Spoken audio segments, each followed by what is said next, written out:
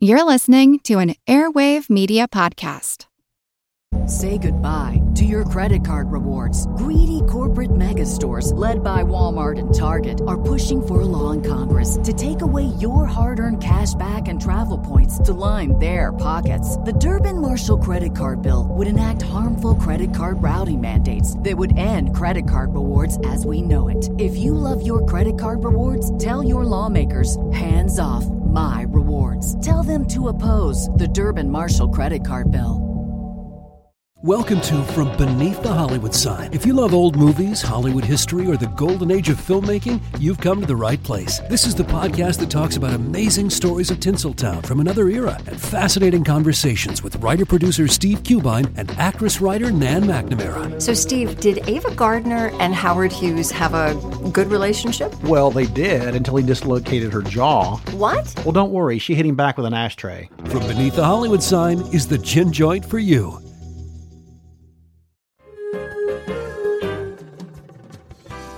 Welcome to our couch. Take a seat. It's time for therapy. Movie therapy.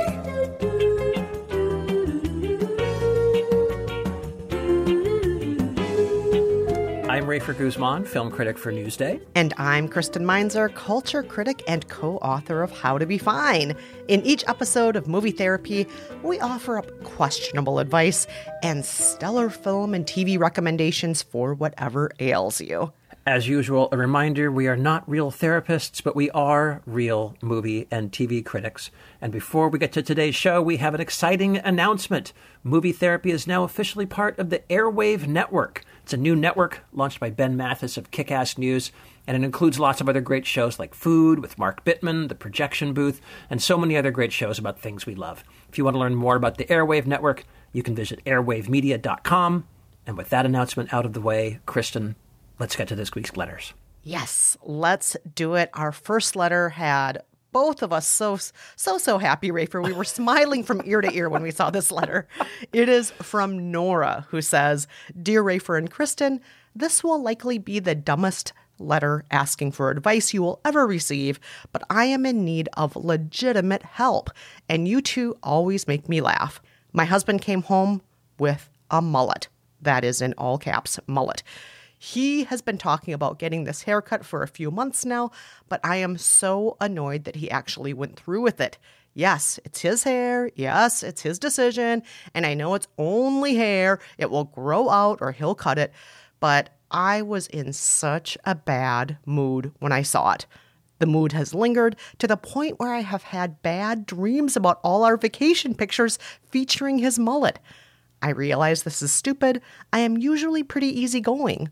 I can't understand why I feel so agitated about this really trivial thing.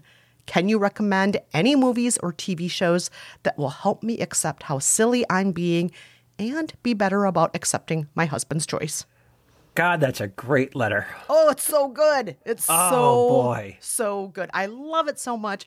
Rafer, have you ever had a mullet? No, but in the... Oh, God, I hate to admit this, but in the 80s, I had a tail. That is kind of a mullet. That's like a modified mullet. Yeah, it's a spiritual kinship. Yes. There, between that and the mullet. Yeah, they're from the same village, but maybe opposite sides of town. That's exactly right. They're from the same village. A mullet in 2021. It's a fascinating choice. Is it though? I feel like it comes in and out of fashion. And do you remember in the early 2000s, Rafer, the hipster mullet? It was everywhere. No, I don't remember that at all. I just freaking hated it. It was terrible. All my friends went to the same hairdresser in Greenpoint, Brooklyn, and they would all come back with this kind of hipster mullet. Male friends. And female friends. They all looked like they had that kind of haircut from the Strokes. You know what I'm talking about? Yeah, sort of. Yeah. Like Tegan and Sarah had the haircut. Like, oh, yeah. Everybody had that. Yeah. Well, you know what I'm talking about? Yeah. Now that seems, I know what you're saying. That seems a little different, especially for some reason when it's on a woman. I don't know why that is. Ugh, I hate that haircut. I hate it on a man. I hate it on a woman. And all my friends, regardless of their gender, had that haircut for a while. They're like, Kristen, you got to go over to, so-and-so and get the same haircut. I'm like, why would I get a mullet? Why would I do this? And you are all going to be ashamed of yourselves in 3 years when you look at the pictures from this time in your life that you fell for this nonsense. This is not a good haircut. You all look terrible. So what you're saying is he's not only sort of 40 years out of date, he's also recently again out of date by getting a mullet. He's also 19 years out of date. But maybe he's not. I just feel like every 20 years or so, some version of the mullet comes back, and it makes me so mad every time. So Nora, I feel your pain on this. I don't like that mullet. I don't like it at all. And I'm going to say something very controversial here, Rafer. Oh, say it. I feel that the haircut, the Rachel that was made so famous on Friends, to me, that's a version of a mullet also. Ooh, ouch. It is. Look at that hair. Well, just think about it for a second. Think about it. But that's sort of a, what do they call that? Women have all these terms that I don't understand. A woman mullet? It's what is it? Not feathered. Layered? Layered so much that it's actually a mullet. I don't know. Maybe that's right. I mean, I do remember when bell bottoms came back in the 90s. And I remember thinking like, well, I'll be goddamn. Look at that. Bell bottoms are back in. Sort of rayon-y bell bottoms. I'll be darned. Were you wearing them? No, but we weren't. But it was women. It was women, not guys, right? Guys, I don't think bell bottoms for guys have come back since 1975. I don't think that's been a thing, has it? There have been modified bootlegs on the guys. Oh yeah, maybe if you're a rock star, you can do that. Anyway, listen, I feel this writer's pain too. My wife wants to do some crazy things with her hair. What do you mean by crazy? Like she wants to dye it pink. Ooh. Or have something kind of two-tone. Love it. And I'm just not sure that's her. Now, on the other hand, one thing I've always wanted to do is grow sort of a lowrider mustache. Really? Like my Uncle Jerry. He's got a total lowrider mustache, and I love it. I've always loved his mustache. Yeah, my Uncle Jerry actually walks around with a brush and brushes his mustache. And I've always loved his mustache. It's like a real, true Mexican mustache, and I've always wanted that. And so Ann and I have been on a little bit of a sort of standoff there's a little bit of mutual assured destruction going on here, I think. But I'm going to say in your case, Rafer, at least it's like a cultural heritage thing you can point to. You can say, this is my heritage. These are my people. I'm going to embrace this part of myself. So I would give you a pass on that. Oh, wow. You'd give me a mi sangre pass. That's what you'd do. Okay, that's interesting. All right. Yeah. I mean, I'll just say when my own husband tried that mustache, he did try it for 24 hours once. I was not happy. There was no kissing. Yeah, no kissing. Well, see, that's kind of... The kissing disappeared from my house. But as far as the pink hair on Anne, I figure, why not? Like, did she do it back in the 90s? No, she's never had anything. No, she's never had anything like this. It would be brand new for her. Brand new. And I'm fine with it. Oh, maybe that makes it even more fun. Like me, I had pink hair through the entire 90s. I loved it. And now I feel like I can't do it again because then it looks like I'm desperate and trying to relive my youth. It feels like a step backward. Yes. Whereas with Anne, go for it, Anne.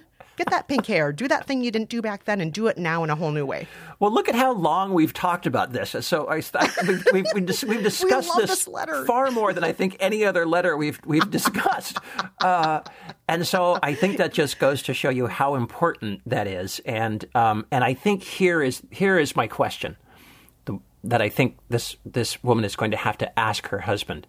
What does it mean to him? What does it mean to him to have that mullet? Like for me, the walrus mustache comes from my Uncle Jerry, right? I always loved that mustache on him. So that it comes from my childhood. It comes from my dad also has a mustache. So there's something about it. My dad has a smaller, sort of more normal mustache, but there's something about the mustache that I kind of feel like it reminds me of something. It reminds me of the men in my life during childhood. So my question is, what does this mullet remind her husband of, and what does it mean to him, and why? Where did he first see it, and what makes him want it? That's what I'm just curious about.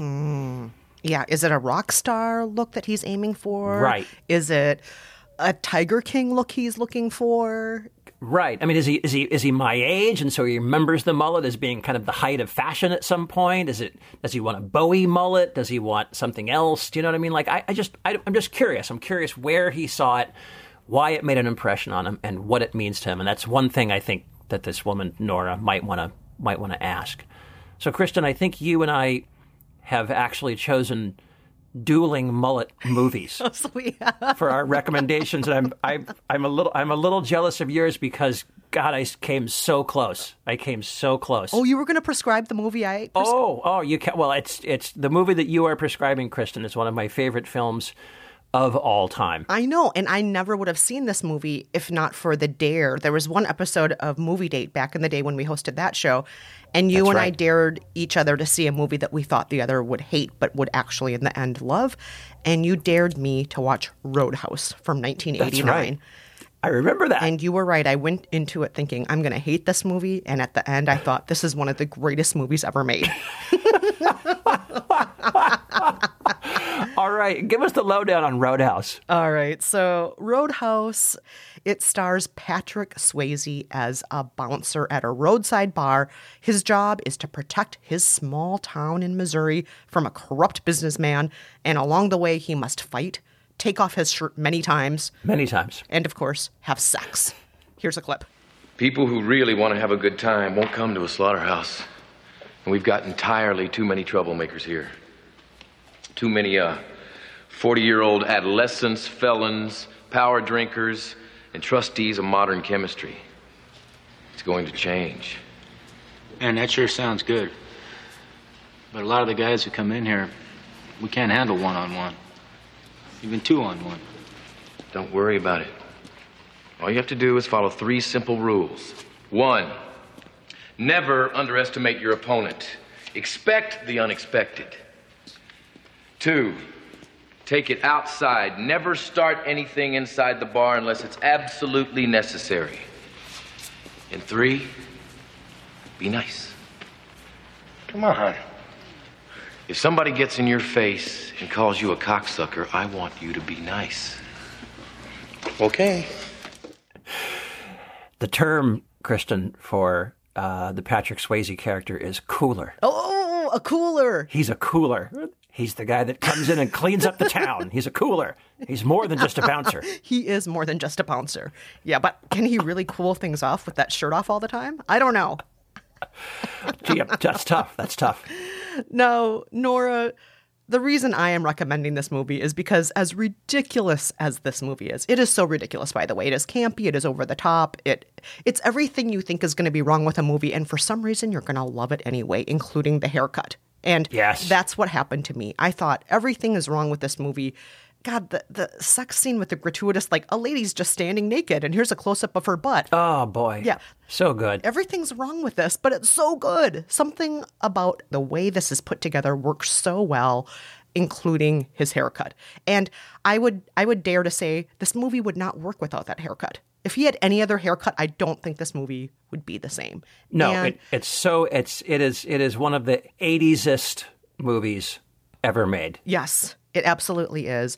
And I think you'll be cheering, you'll be laughing, and at the end you may even be appreciating the mullet for what it can be, where the mullet can go, and the experience it can give all of us in our hearts. So, Nora, just give it a go. Maybe you and your husband will really love it, or maybe at the end of it, your husband will say, I need to get a haircut. Either way, you win. Either way, right? That's true. Or he may say, you know what I need to go with this mullet is a pair of acid wash jeans. You never know. And no shirt. No shirt. But Reaper, what about you? What are you going to prescribe Nora here, since I took Roadhouse and I still can't believe I got to do Roadhouse because I thought you were going to do it. Well, you know, I was just thinking about it and thinking about all the mullets, you know, and I was thinking about, I mean, you know, credit / blame, I think, for the mullet really goes to David Bowie. I think he invented that with Ziggy Stardust, right? Ziggy Stardust, Aladdin Sane, he's the guy who invented the mullet. And I think he made it look good. And then it's pretty much been downhill ever since. I was thinking, like, that's the best mullet in music. Worst mullet in music, probably Billy Ray Cyrus. Ooh, that's probably the worst one, right? I'm going to say. But then, like, you know, Paul McCartney has had a mullet since, like, or sort of a mullet since, like, the 70s, since Wings. Yes. Pretty much. He kind of still has one. Yes. Worst mullet in acting, I'm going to say Jerry Seinfeld. Oh, God, and it never goes away. I don't understand it. Never goes away. I don't understand why that's what he chose, and it's never gone away. I don't understand it. It's his thing. It's his thing. He's kept it. But I was thinking, mullets in the movies, I do think that, like, Patrick Swayze would get sort of the Lifetime Achievement mullet Oscar. But if there's just one great example of mullet, to me, it's going to be Lethal Weapon from 1987, and it's Mel Gibson's mullet, and it's just glorious in that movie. Everyone knows Lethal Weapon, but I'm going to give you the breakdown. It's the story of Murtaugh and Riggs, the two homicide detectives in L.A. Murtaugh, played by Danny Glover, is the quiet one, the sensible one, the family man. And Riggs, played by Mel Gibson, is the wild one, the reckless one. He might even be a little crazy. And they're thrown together on a case. And at first it seems like they can't stand each other. Riggs is too wild, and Murtaugh is afraid that the guy's going to get them both killed. But eventually they'll find some common ground. They're going to work together to find a drug lord named Jack Joshua, played by Gary Busey. Here's a clip. Show me your hands. Let me see them. Right now. I want to see them right now. Put your hands out there. Put your hands out there. Let me see your hands. See how easy that was? Boom, still alive. Now we question him. You know why we question him? Because I got him in the leg. I didn't shoot him full of holes to try to jump off a building with him. That's no fair. The building guy lived. No, whatever. The point being, no killing. No killing, right. Yeah, right. Piece of cake. Now I'm happy. Just freedom is right, and I'll stand over here being happy. He's got a gun!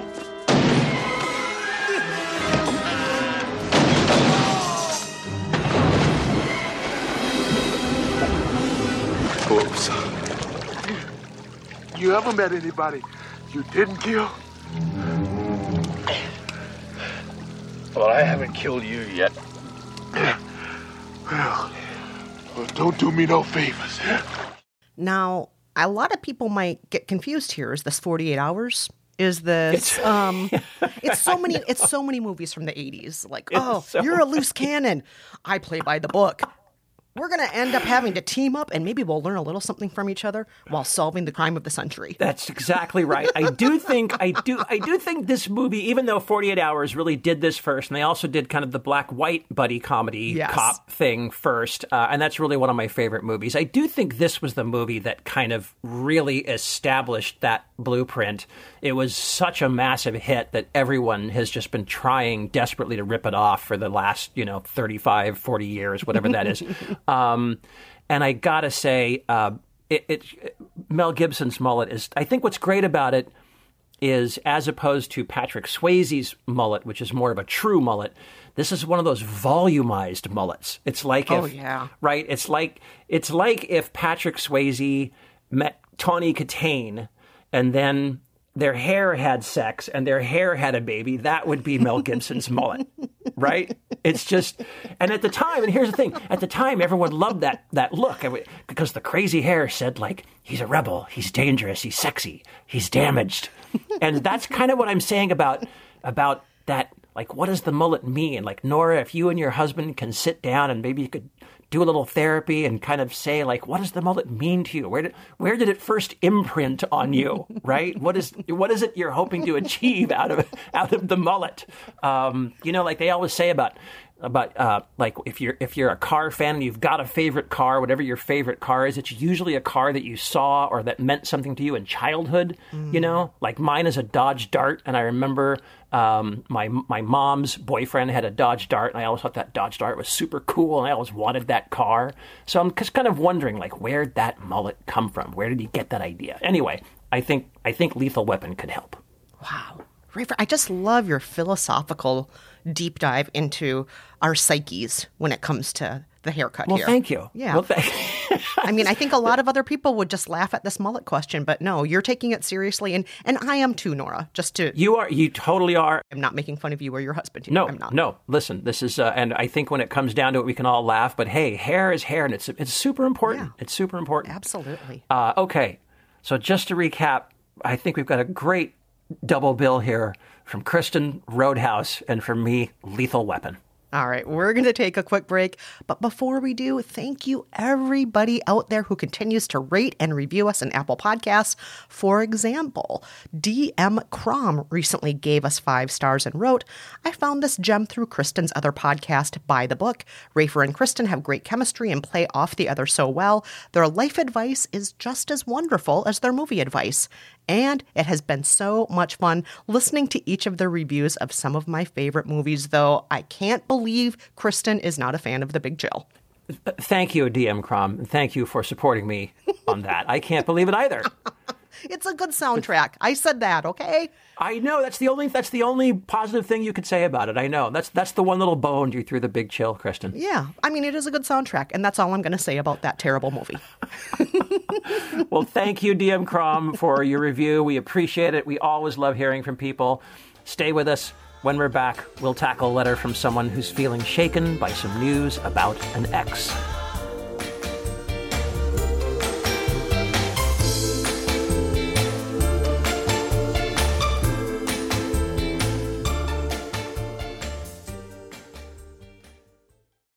Say goodbye to your credit card rewards. Greedy corporate mega stores, led by Walmart and Target, are pushing for a law in Congress to take away your hard-earned cash back and travel points to line their pockets. The Durbin-Marshall credit card bill would enact harmful credit card routing mandates that would end credit card rewards as we know it. If you love your credit card rewards, tell your lawmakers, hands off my rewards. Tell them to oppose the Durbin-Marshall credit card bill.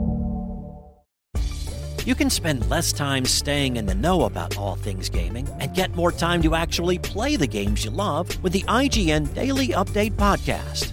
All you need is a few minutes to hear the latest from IGN on the world of video games, movies, and television with news, previews, and reviews. You'll hear everything from Comic-Con coverage to the huge Diablo 4 launch.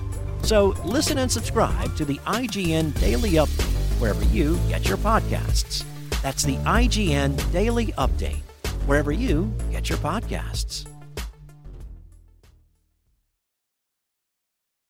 Hey everyone, we are back with our second letter of the week. Rafer, I'll let you read this one.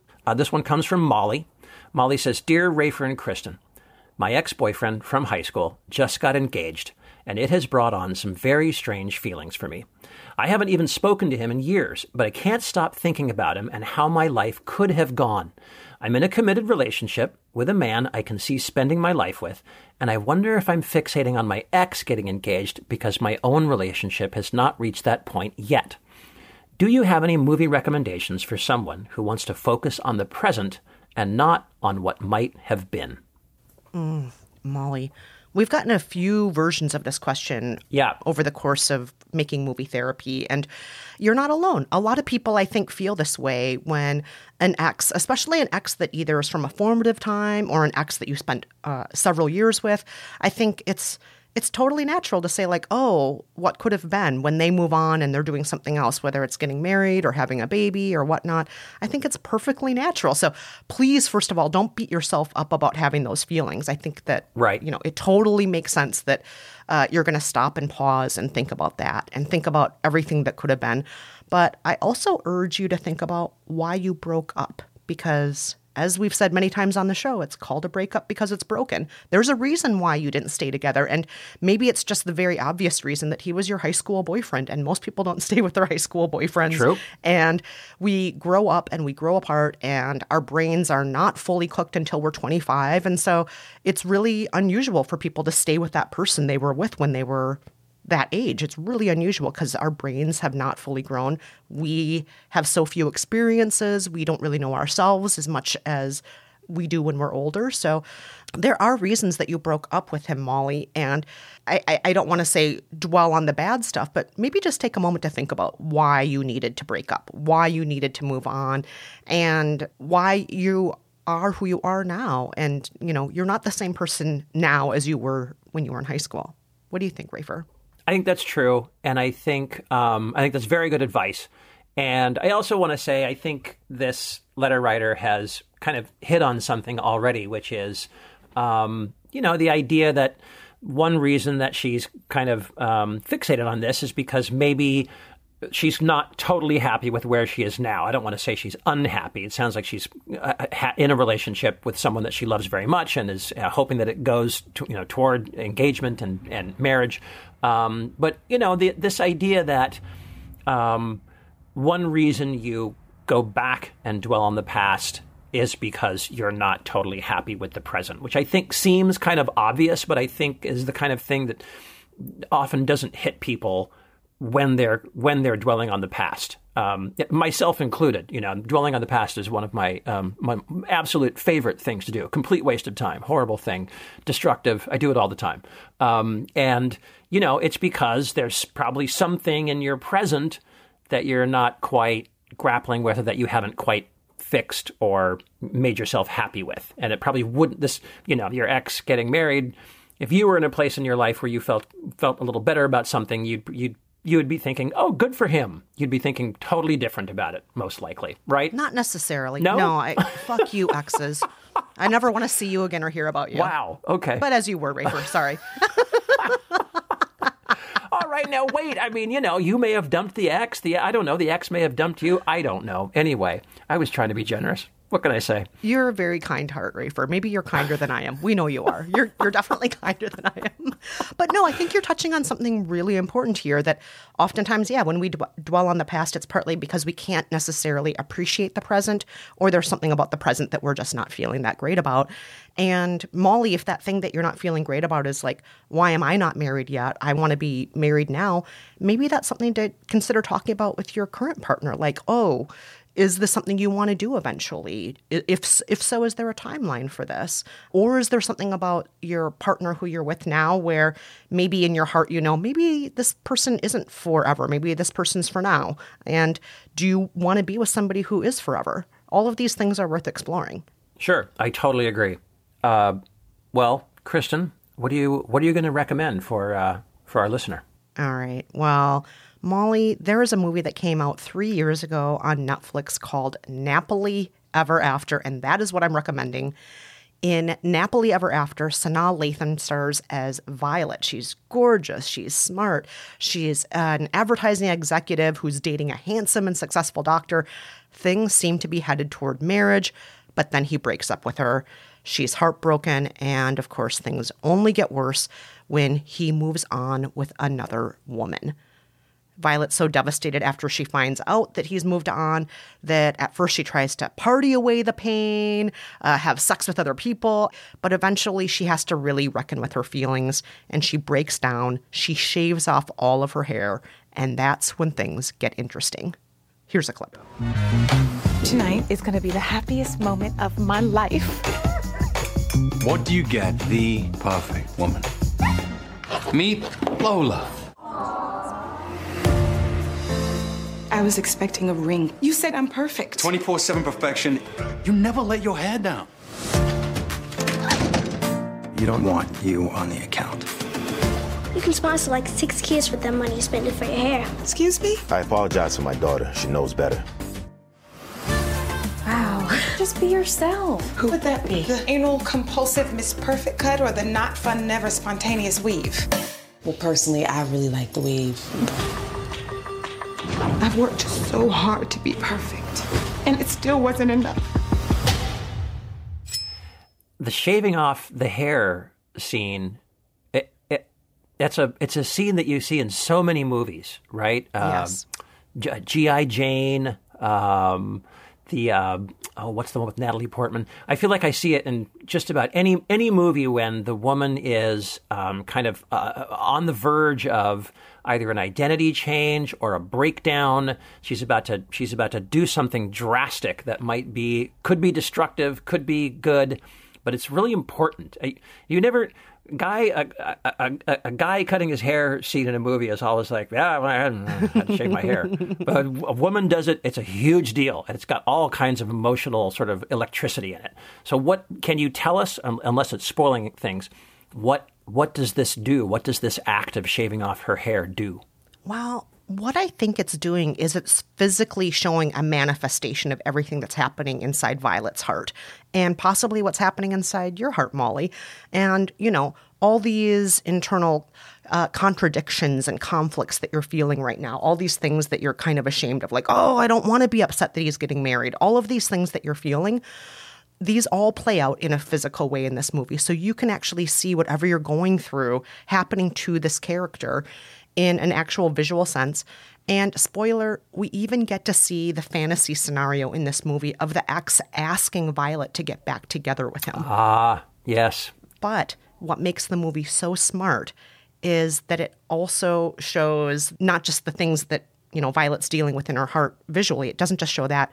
It also shows that sometimes the things we've lost aren't always the things that will make us happiest. Sometimes we are certain that would make us happiest, but when it comes back again and we have the chance to have it, would it make us happy? So yeah, I hope you check out Napoli Ever After, Molly, and, you know, just throw yourself into all of those feelings, the ones you're ashamed of, the ones that make you feel, you know, full of doubt, the ones that make you question yourself, and then watch this movie and then go through that roller coaster with Violet as well and process whatever you need to process without shame. Sure. I think that's great advice. That's interesting. I remember seeing this title go by at some point in the last couple of years, because the title sounds familiar to me, but I have not seen it. Yeah. And I mean, there was a lot of buzz around it. And Sanaa Lathan she's such a good actor. Yeah. She is so, so, so good. And so this isn't just about her hair. It's about a lot of things. But her hair is one of the ways we actually see her character's arc play out. So definitely check it out. But Rafer, what about you? What are you going to prescribe to Molly? Well, I'm going to go off the beaten track a little bit, and I'm going to recommend an old Russian film from the early 70s called Solaris. Do you know this film, Kristen? Hold on. Is this the George Clooney? George Clooney remade it. Yes. He remade it in the kind of 2000 teens, somewhere in there. Okay. I have not seen the George Clooney version. I've only seen the original 1972 version by Andrei Tarkovsky. He's one of the great Russian filmmakers. Some people would say he's one of the great filmmakers, period. This is one of his better-known films, and the story is about a psychologist named Kelvin. He's a widower. His late wife, Hari, took her own life. He's never really gotten over it. One day, the Russian government invites him up to a space station circling a planet called Solaris, and something kind of funny is happening with the planet and the station. The station sent some signals down to the planet to see what's going on there. The planet's kind of like a mysterious ocean planet. So the station sent some signals down there, and the planet responded with signals of its own. And what those signals do is they make your memories real. Not real to you, not like, oh, I'm having apparitions. They make them actually real. They make them manifest. And so the day that Kelvin arrives on the space station, he is greeted by his dead wife, Hari, a living, breathing, exact replica of Hari. And now Kelvin has a choice. Should he stay on this space station with Hari, or go back to Earth, knowing that if he leaves her, she will kill herself again? Oof. So, Rafer. It's a very, very, very, very dark film. I know. I can't play a clip because it's in Russian. I will just say people tend to call this the Russian 2001, and there are definitely a lot of similarities, especially I think in the look, the style of it, the furniture, things like that.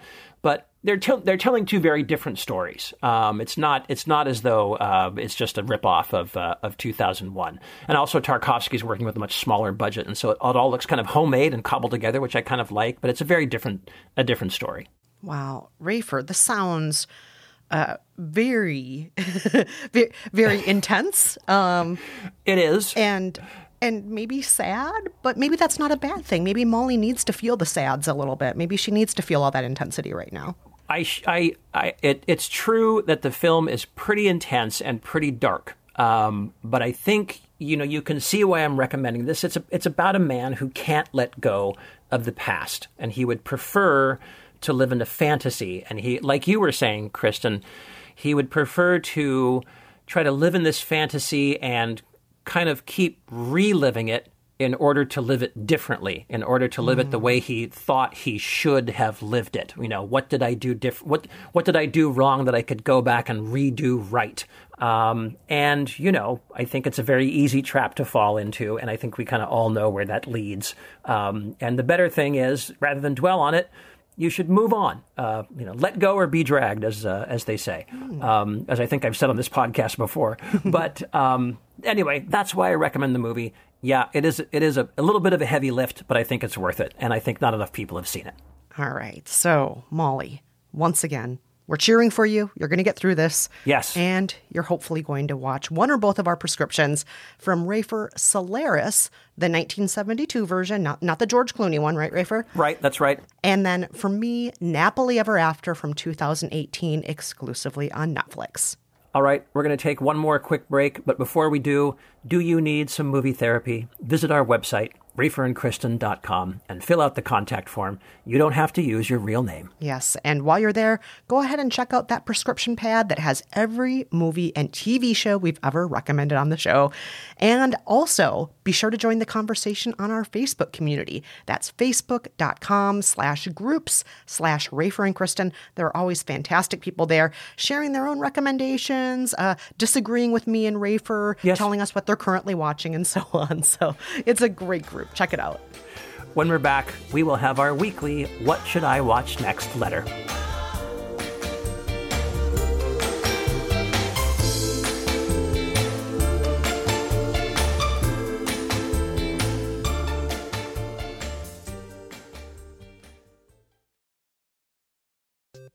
Hey, Matt, did you know that wombats poop cubes?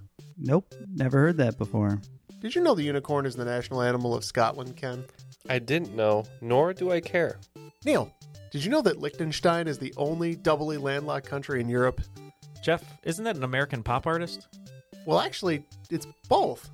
If you want to learn things like that and more, join us each week on Triviality, a pub trivia-style game show podcast where a lack of seriousness meets a little bit of knowledge.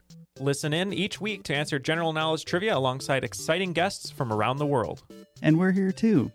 Join us every Tuesday for new hour-long episodes of Triviality, plus tons of extra theme content on everything from The Office and Lord of the Rings to science and geography. And sometimes we even do sports. Find us on all your preferred podcast apps and take part in the fun of playing bar trivia without the need to wear pants. Real mature, Jeff. Forget it, Neil. It's Triviality. We're back, and it's time for this week's What Should I Watch Next letter. Kristen, take it away.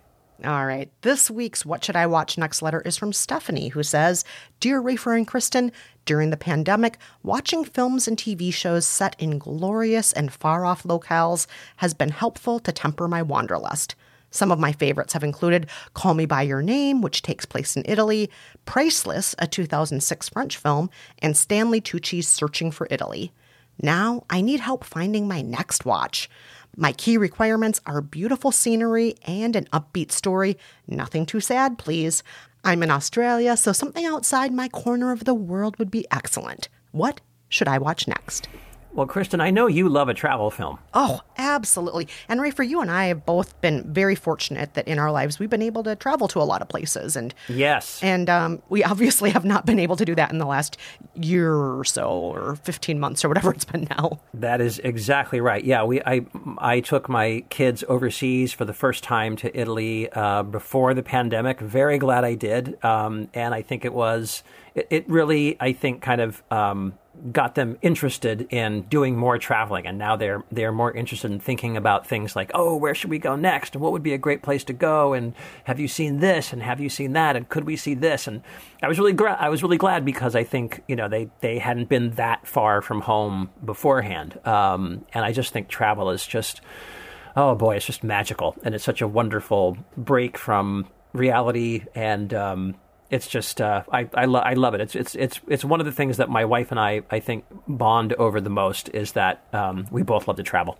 Yeah, likewise with me and my husband. And he and I, fortunately, are good travel partners. Not everybody's a good travel partner. That's true. That's true, actually. Travel, also, I just want to add something that Mark Twain always said. It is a great inoculation against ignorance, right? So we can become much more enlightened from traveling, too. We can learn a lot about ourselves, about other cultures, about people who live differently than us or maybe don't live that differently from us once we get to know them. So I'm all on board for anything that's celebrating travel, Stephanie. Well, on that note, Kristen, what are you going to recommend to Stephanie? All right. I am deliberately going to recommend something that people don't necessarily think of as a travel movie. They may think of it as a kids movie, an adventure movie, an afternoon matinee sort of movie.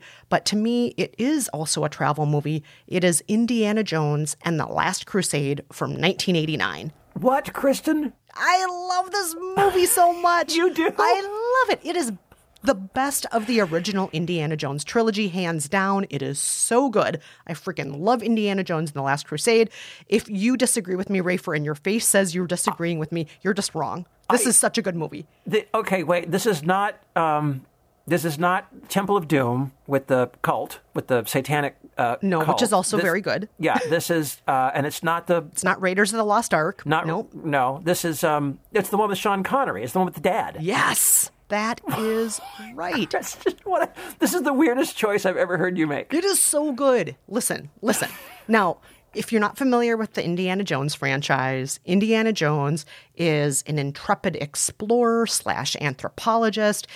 He teaches in a university, and he believes in protecting these artifacts around the world. And that means, of course, he has to travel around the world. A lot of what he's doing, by the way, is protecting these artifacts from Nazis. That's right. So there's a clear good guy versus bad guy. There's a clear knowledge versus ignorance storyline in all of these. But of course, there's also travel to outstanding places. And he so appreciates everywhere he goes. And there's beautiful cinematography showing these places.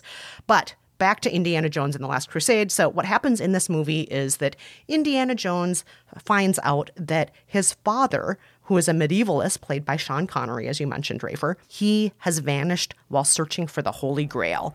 Oh, that's right. Indiana Jones must follow clues in his father's notebook to find out what's happened to him. And the first clue takes him to Venice, where he enlists the help of a beautiful academic. But they're not the only ones on the trail. And of course, Venice is not the only place they're going to be. Here's a clip. Indiana Jones is on the quest of a lifetime. But for some adventures, one Jones is not enough. Dad? Junior? Don't call me that, please. Follow me! I know the way! A race across 3 continents. And in this sort of race, there's no silver medal for finishing second. Hang on, Dad, we're going in! Into the homeland of the enemy. Nazis. I hate these guys.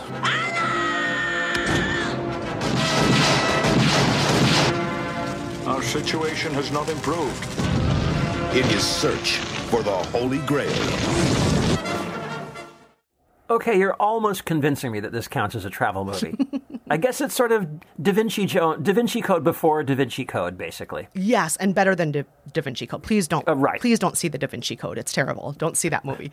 But yes, they go all over the world following clues, and the places they go are not, I'm just going to say it, as Eurocentric as a lot of Hollywood movies. Yes, it starts in Venice, but then they make sure that they're not just sticking to Western Europe's greatest hits like a lot of Hollywood likes to do. So I have to say, specifically in Indiana Jones and the Last Crusade, my favorite stop in the movie is Petra, Jordan, which is, oh my gosh, seeing this movie as a kid and seeing Petra, Jordan, my imagination just lit up and I thought, I need to go there someday. This is such an outstanding, beautiful place, ancient history, a great civilization, something that I've never seen anything like before. So I know it's an adventure movie and I know it may seem silly, but it really does also showcase some of the beauty of the world that's not shown in other Hollywood movies. And Stephanie, I hope you check it out and I hope you enjoy it. Did you go to Petra, Jordan? I still haven't made it there. Oh my gosh. Oh. Have you been, Rafer? No. Oh my gosh. I still want to go someday. I really want to when the world opens up. The closest I've ever made it to Jordan, which still is nowhere near it, is Turkey. That's the closest I've made it so far. Oh yeah. Okay. All right. But someday I'm going to make it there. Come on. That's going to be your first post-pandemic trip, Jordan. But Rafer, what about you? What are you going to recommend to Stephanie here who has this wanderlust? Well, I went a little obvious. I don't know. There's a good chance that Stephanie has probably seen this. I went with Before Sunrise, the Richard Linklater film from 1995. It's just one of my favorites, and I just love that movie, and it's just so much about travel. If anyone out there doesn't know this movie, it's the story of two young hipsters. One's an American, Jesse, played by Ethan Hawke. The other one is French, Céline, played by Julie Delpy. Jesse's on a train from Budapest to Paris. He's kicking back, reading the autobiography of Klaus Kinski, as you do. When he spots Céline across the car, they strike up a conversation, and there's a little spark there between them. But, you know, he's going back to America. She's going back to college in France. What are they going to do? Well, Jesse convinces her to get off the train with him in Vienna and just spend an evening with him walking around town. You know, he's a budding novelist, so he's kind of got away with words. And he charms her right off the train, and she figures, what the heck? Let's walk around, hang out, see the city, see the sights, maybe get to know each other a little bit, and see what happens. And here's a clip. It's Q&A time. We've known each other a little while now. We're stuck together, so we're going to ask each other a few direct questions. All right? So we ask each other questions? Yeah, and you have to answer 100% honestly. Of course. Okay. All right, first question. Describe for me, yes, I'm going to ask you. Describe for me your first sexual feelings towards a person. My first sexual feelings, oh my God. I know. Jean-Marc Fleury. Jean-Marc Fleury? We were at this summer camp together, and he was a swimmer. Yeah. Yeah, he had bleached out glowing hair and green eyes. And to improve his times, he shaved the hair off his legs and arms. It's disgusting. Oh no, he was like this gorgeous dolphin. And my friend Emma had a big, big crush on him. So one day I was cutting, across field back to my room, and he came walking up beside me. And I told him, you should date Emma because she has a big crush on you. And he turned to me and said, well, that's too bad, because I have a big crush on you. Rafer, I think I told you how resistant I was to ever seeing this movie, and I am proud to say I still have not seen it. And the reason why was I felt it was too deliberate in its target marketing of me as a demographic. This, along with Reality Bites and OK Cola, I said, no, I am not falling for your nonsense. I can see what you're trying to do here. I am not just a point on a graph. I am a human being and not just your target demographic. But it really was, Rafer, deliberately trying to target people like me and you at the time when it came out. Well, I want to say to you that I had the exact same reaction. But, I went to see it, and I too wanted to be a writer.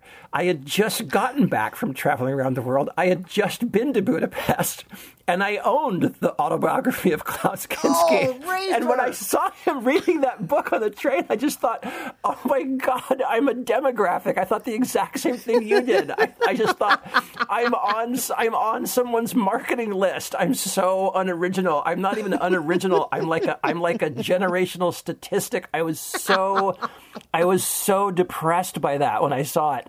But Kristen, I can't believe you haven't seen this movie. It's so lovely. It's just such a beautiful film. And Richard Linklater, I mean, he is the chronicler of Generation X. He is the Gen X director. I mean, he's so good at it. And I think he's not calculating. He's not, it's not like Singles. It's not like Friends. He's not just trying to pin you. He understands this stuff, and he has a real love for these two characters. And it's just so good at capturing what it's like to just be young and free and out in the world with all your options open. And you want to get off the train at Vienna? Just get off the train, put your backpack in a locker and go see what's happening. And, look at some castles and walk through the plazas and meet some people and go look at a nice restaurant that you can't afford and then find a cool, cheap cafe instead. And, you're with someone you're kind of into. It's just so much fun. It's such a beautiful movie. And I like you, I can never quite forgive it for showing me like how transparent I am and how unoriginal all my thoughts are. But I still love it. I love the sequels, even though those aren't really about travel. They're just more about the relationship. But man, if you want that wanderlust feeling, I think it's tough to beat Before Sunrise. Well, Stephanie, we hope that you do get to travel again soon. And in the meantime, take one of these and call us in the morning. Yeah.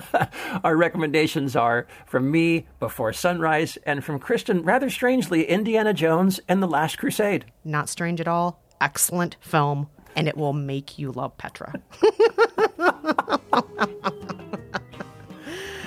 Oh, well, Rafer, I guess that's it for this week's episode of Movie Therapy. Well, we covered a lot of territory. We've covered mullets and the Middle East and, boy, all kinds of stuff. This has been a good episode, Kristen. Yes, it's been so fun. Reminder, everyone out there, you can always visit us at our website, raferandkristen.com, or follow us on Twitter at Rafer Guzman and at Kristen Meinzer. Until next time, I'm Rafer Guzman. And I'm Kristen Meinzer. Thanks for listening, everyone. Bye-bye.